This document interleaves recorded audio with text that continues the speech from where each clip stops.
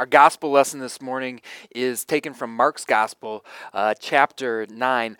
All of the synoptic gospels, Matthew, Mark, and Luke, record the transfiguration of our Lord. Today we read Mark's account. Would you please stand? After 6 days, Jesus took Peter, James, and John with him and led them up a high mountain where they were all alone. There he was transfigured before them. His clothes became dazzling white, whiter than anyone in the world could bleach them. And there appeared before them Elijah and Moses, who were talking with Jesus. Peter said to Jesus, "Rabbi, it's good for us to be here. Let's put up 3 shelters, one for you, one for Moses, and one for Elijah." He didn't know what to say. They were so frightened. Then a cloud appeared and covered them, and a voice came from the cloud. "This is my son, whom I love. Listen to him." Suddenly, when they looked around, they no longer saw anyone with them except Jesus. As they were coming down the mountain, Jesus gave them orders not to tell anyone what they had seen until the Son of Man had risen from the dead. This is the gospel of our Lord. You may be seated. Let's go before our Lord in prayer. Lord, may the words of my mouth and the meditation of our hearts be pleasing in your sight.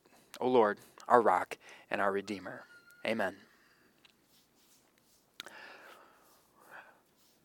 I wonder if you waited for this time and this place to ask the question. I mean, Scripture doesn't tell us, but I wonder. I wonder if it had been weighing on his heart and he just had to ask them. I mean, he knew the answer, but to hear him say it. Did he wait for this time or in this place? Or was it because of where they were, the things that they saw, the things that they sensed as they walked along the road that, well, he was prompted to ask them? I suppose it doesn't really matter, but it's interesting to consider. Did he plan to ask it now, or was it because of where they were? As I said in our introduction, we're in week 2 of our sermon series, God-Man, where we look at who this guy is, who's also a God. And we've been looking at different episodes from Jesus' life, right? We looked at his baptism last week, and this week we're going to look at his transfiguration. And we're going to ask, what does it mean for us? Sure, the voice, the visitors, they meant something to those there, but what relevance does it have for us? And as we ask those questions, well, first what we're going to need to do is rewind. We're going to rewind actually about a week to ponder a more profound question that the God-Man himself asked of his disciples. They were on the road on their way to Caesarea Philippi. And Caesarea Philippi was, well, it was a beautiful, beautiful portion of the land in Israel. It sat 1,000 feet above a fertile valley, and it was a prized place for whoever was conquering Israel at the time. But in Jesus' day, this beautiful land was, well, it was made quite ugly by a number of different temples that adorned the valley below. Historians today have counted 14 different temples to God of sexuality and fertility, and it came complete with, well, temple prostitution. That wasn't even the main attraction in Caesarea Philippi. The main attraction happened to be the temple on the left, the temple set up to the Greek god Pan. He was, that God-Man that was half goat, half man, not the God-Man, but a God-Man. And rumors or legends, mythology had it that Pan was born in this cave, a cave that led to the underworld. And so when his temple was set up, it was set up with just 3 walls, leaving the back wall open so that people could enter into that cave, and unmentionable things were done there in the name of worship. This is what Jesus and his disciples would have saw as they walked to and through Caesarea Philippi. But that's not even perhaps the most impressive. As they were leaving town, they would have looked up on the hill and saw a white temple, a temple that really glimmered and glistened in the Middle Eastern sun. It was a temple set up to deify a man, Caesar Augustus. And so I wonder if Jesus waited to this time and this place to ask that question. Or was it all the world had to offer according to religion and philosophy and Greek and Roman mythology? Was it everything that this world could offer as far as sexuality and power and prestige? Is that what made Jesus ask this question? Very simple question, actually. Jesus and his disciples went on to the villages around Caesarea Philippi, and he asked, "Who do people say I am?" Easy answer. The disciples, they jumped all over it. Well, they said, some say John the Baptist, others say Elijah, and still others, one of the prophets. But this wasn't the most important question. How many of you have ever been set up by a question before? You know, your friend says, "Hey, you got anything going on Saturday?" And you say, "No, not that I can think of." "Great, you want to help me move?" You're like, shoot, he got me. Well, that's kind of what Jesus did to his disciples, because the next question is much more important. Jesus asked them, he said, "What about you? Who do you say I am?" And I don't know if there was a pause or if the loudmouth, stereotypical loudmouth jumped all over it, but the 12 didn't answer. It was just one man. It was just Peter. And this is what Peter said. He said, "You are the Messiah." Messiah was the Hebrew word for the New Testament word, the Greek word Christ. And Jesus Christ. Christ was not his last name, but it was a title. It was a special title that meant something. It was the name that the prophets of old had used to prophesy, to foretell the coming Savior.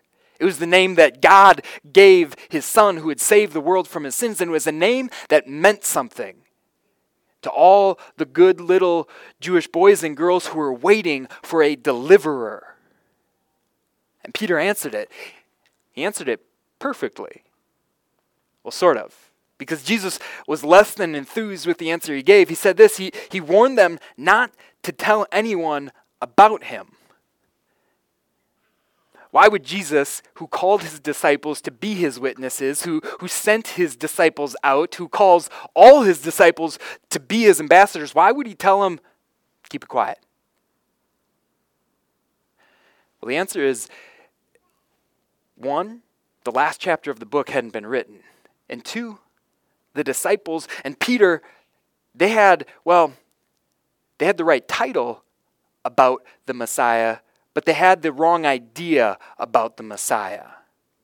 They had the right title. Sure, they could label Jesus, "This is who you were. This is who you are." But they had the wrong idea about what being the Messiah meant.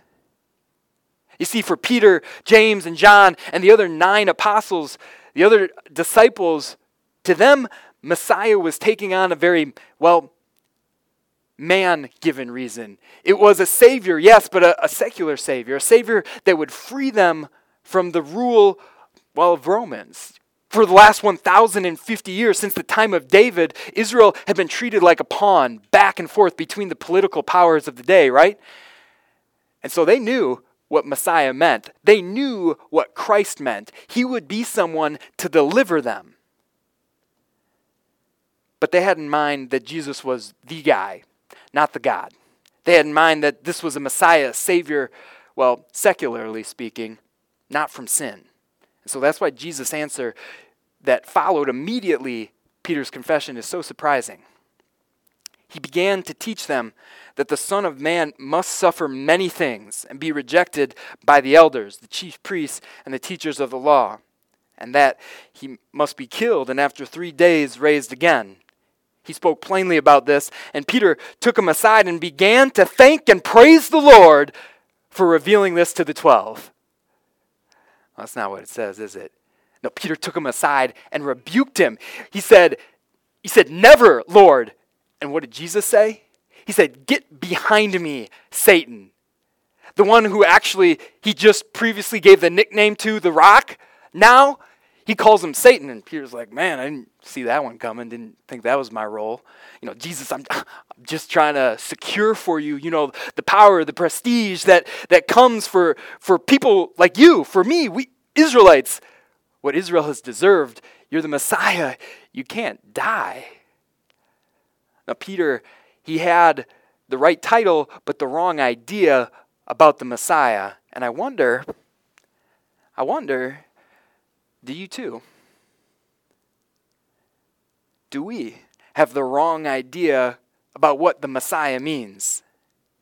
You see, our struggle this side of heaven often tempts us, maybe to become disappointed with how Jesus is or perhaps is not acting in our lives. We become disillusioned to what having a Savior for me means. Why is this? Well, it's because you and I will always be more focused on this life than heaven. But because of who He is, there isn't just life for us, but heaven is possible. And that's why the Transfiguration means something. Look and listen. On with Him and led them up a high mountain where they were all alone. There He was transfigured before them. His clothes became dazzling white, whiter than anyone in the world could bleach them. As I said before, Matthew, Mark, and Luke all describe this event, right? Matthew says his face shone like the sun. His clothes became as white as light. Luke's is my favorite. He says his face changed and his clothes became as bright as a flash of lightning. And Mark, the guy who we're reading about, whose gospel we've been reading, the guy who skipped over Christmas last week, proves maybe he doesn't have quite the way with words Matthew and Luke do, because he says this. He says his clothes became really like clean laundry, like dazzling, like a really nice Tide commercial. Even whiter than, your mom could bleach him, or anyone in the world could bleach him. No, Matthew compares it to the sun, Luke to lightning, and Mark to, clean laundry. But can you blame him, right? Can you blame him? He's trying to describe perhaps what it is or could be the most beautiful scene this world has ever seen. Jesus, God and man, appearing in all His glory. And there appeared before them Elijah and Moses, who were talking with Jesus.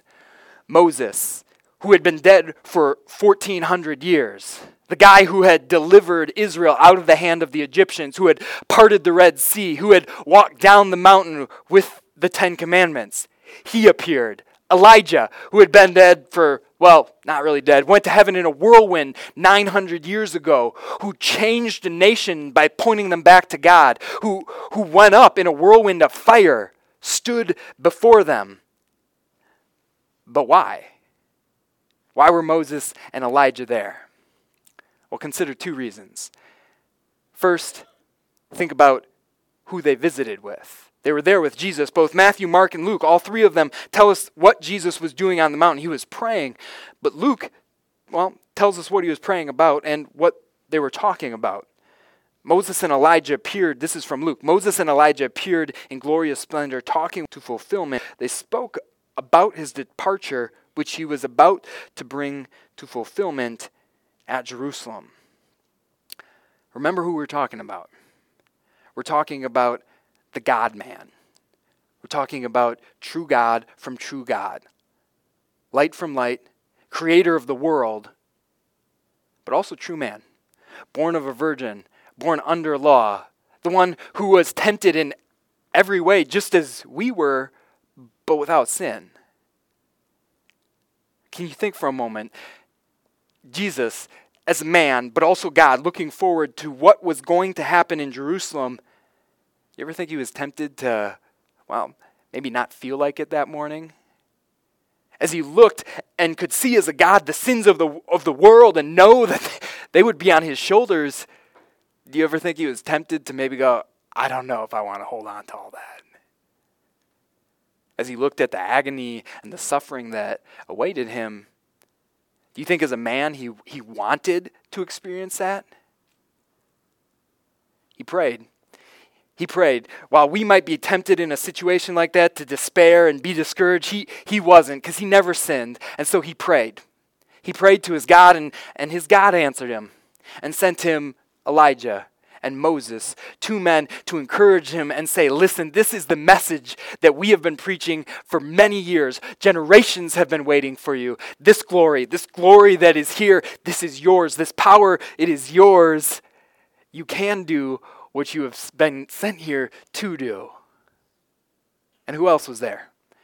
Peter, James, and John. Jesus went up to pray, but he didn't go up alone, right? He went there with his disciples. And in a very visible way, they were able to see what Jesus had been talking about, what they had been reading about for all their years. In one place, their hopes combined with what Moses had prophesied with what Elijah and all the prophets had spoken with. And for once, they saw it. This wasn't just happening to Jesus. He was making this happen. This was God. This is their hope fulfilled in him. It meant something. The transfiguration meant something to Jesus. It meant something to Peter, James, and John. But what relevance, what meaning does it have for you? I mean, you have the New Testament. You know how this turns out, right? Well, look and listen. There he was transfigured before them. His clothes became dazzling white, whiter than anyone in the world could bleach them. And there appeared before him Elijah and Moses, who were talking with Jesus. Peter said to Jesus, Rabbi. Picture it.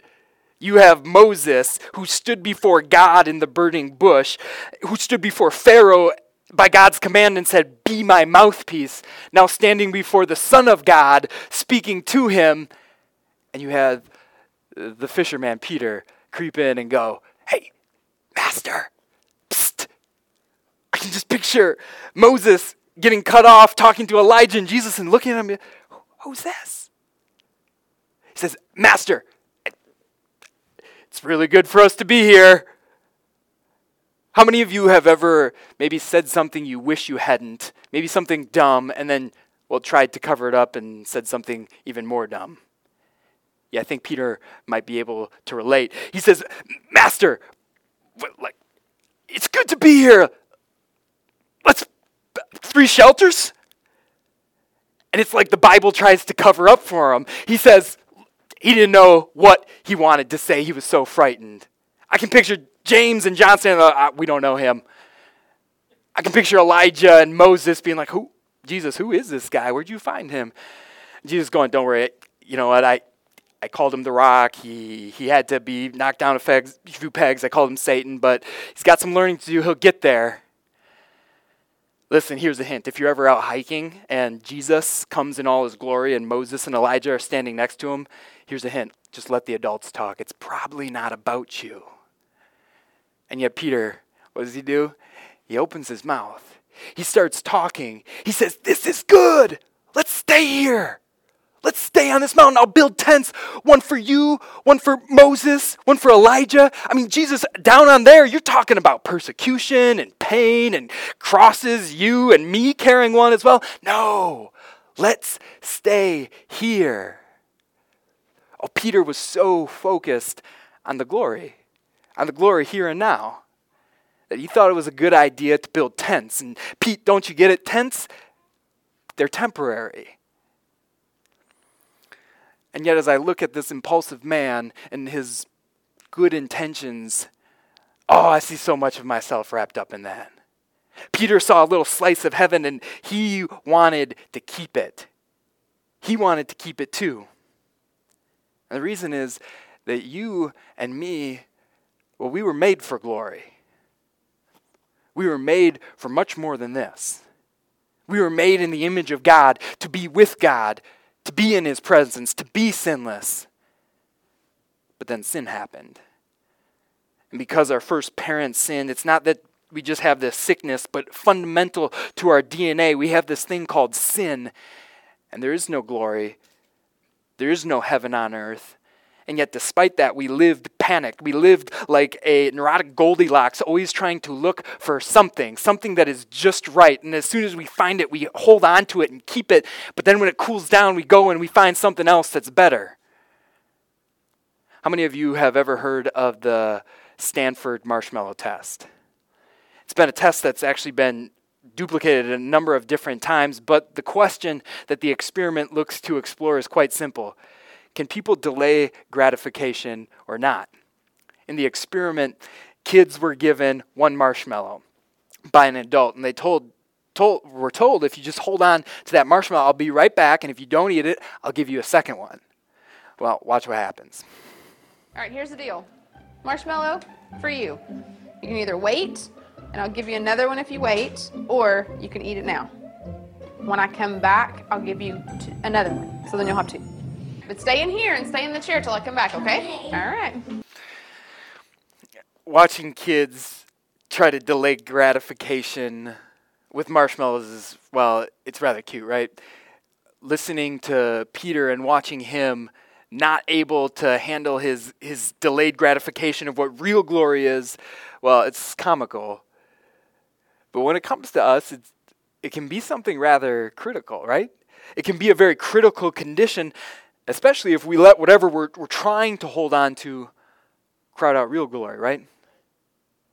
So what is it? What is it for you that is heaven on earth? Maybe it's a certain number in your bank account. Maybe it's a picture-perfect family. Maybe it's a dream vacation or a dream home. Or maybe it's a number of likes that you get on social media. Or maybe it's a number of people that you have in your life who do actually like you. Or maybe it's just your freedom. The ability to let you, do whatever you want to do. But whatever it is, whatever your heaven on earth is that you try to tent up, whatever glory it is that you try to keep, well, you're beginning to get the point of transfiguration, aren't you? God is teaching Peter, God is teaching us that he has glory for us, but it is a glory that does not compare to what's here on this earth. Jesus came for that glory, but not to give that glory or to make that glory here. No, the glory that he has for you is something that transcends all understanding. It is a glory that doesn't compare to the pleasures of this world, that's far beyond anything you could think or imagine. And what God is saying, I love you way too much to try to crowd that into 60, 70, 80 years, because I want to give it to you for eternity. This is the glory that Christ came for. This is the glory that Christ won for you. Not the glory that appears on earth, but the glory that is to come in heaven. Because Jesus is not a tent dweller. Jesus is a mansion builder, and that is why he came. He came not to tent up his glory, but he came for a purpose. To live and die for you, and to go home and prepare a place for you.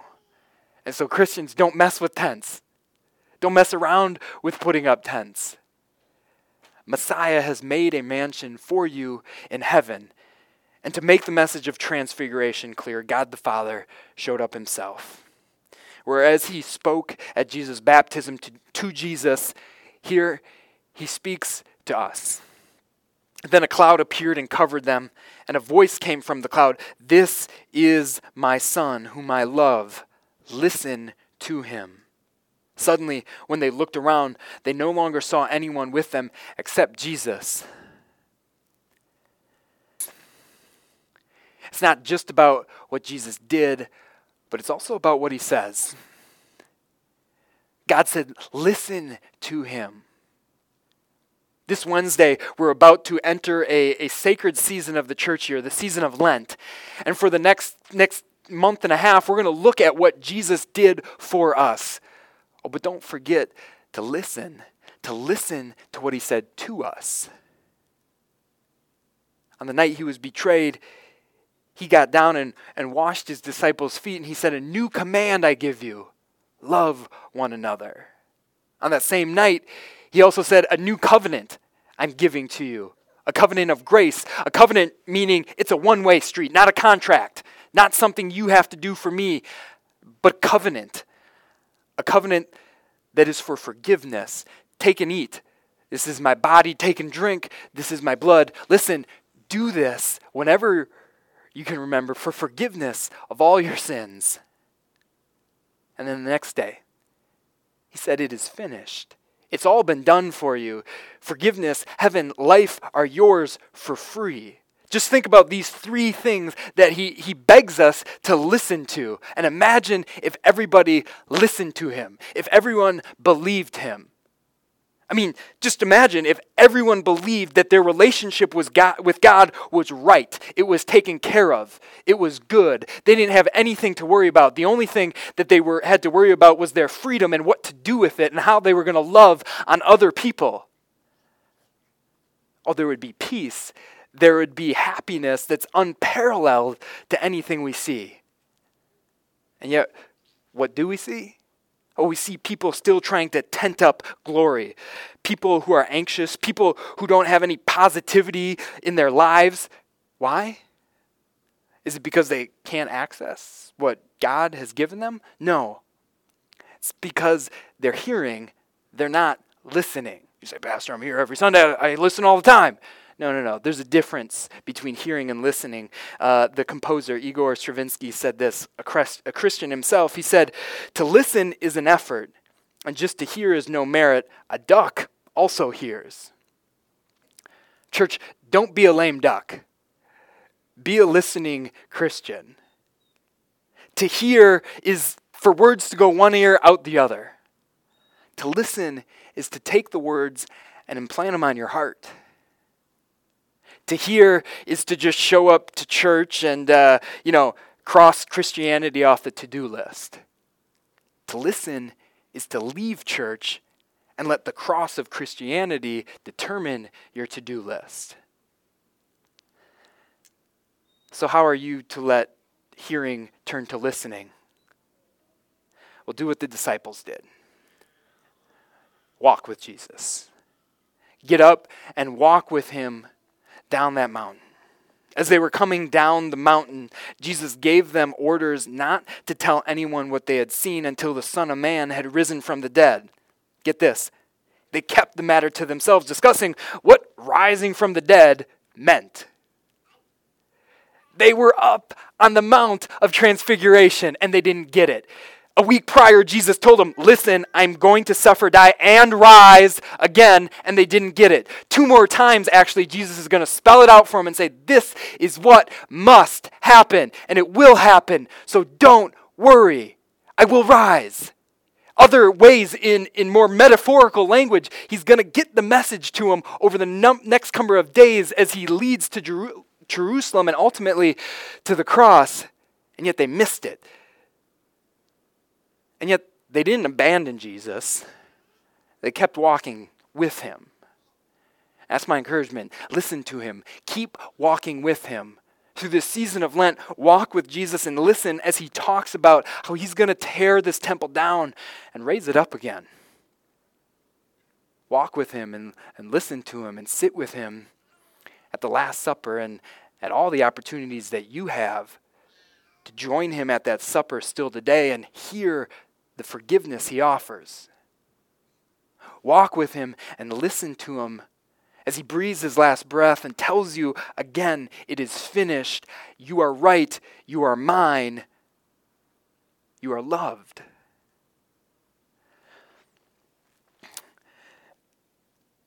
You know what Transfiguration is all about?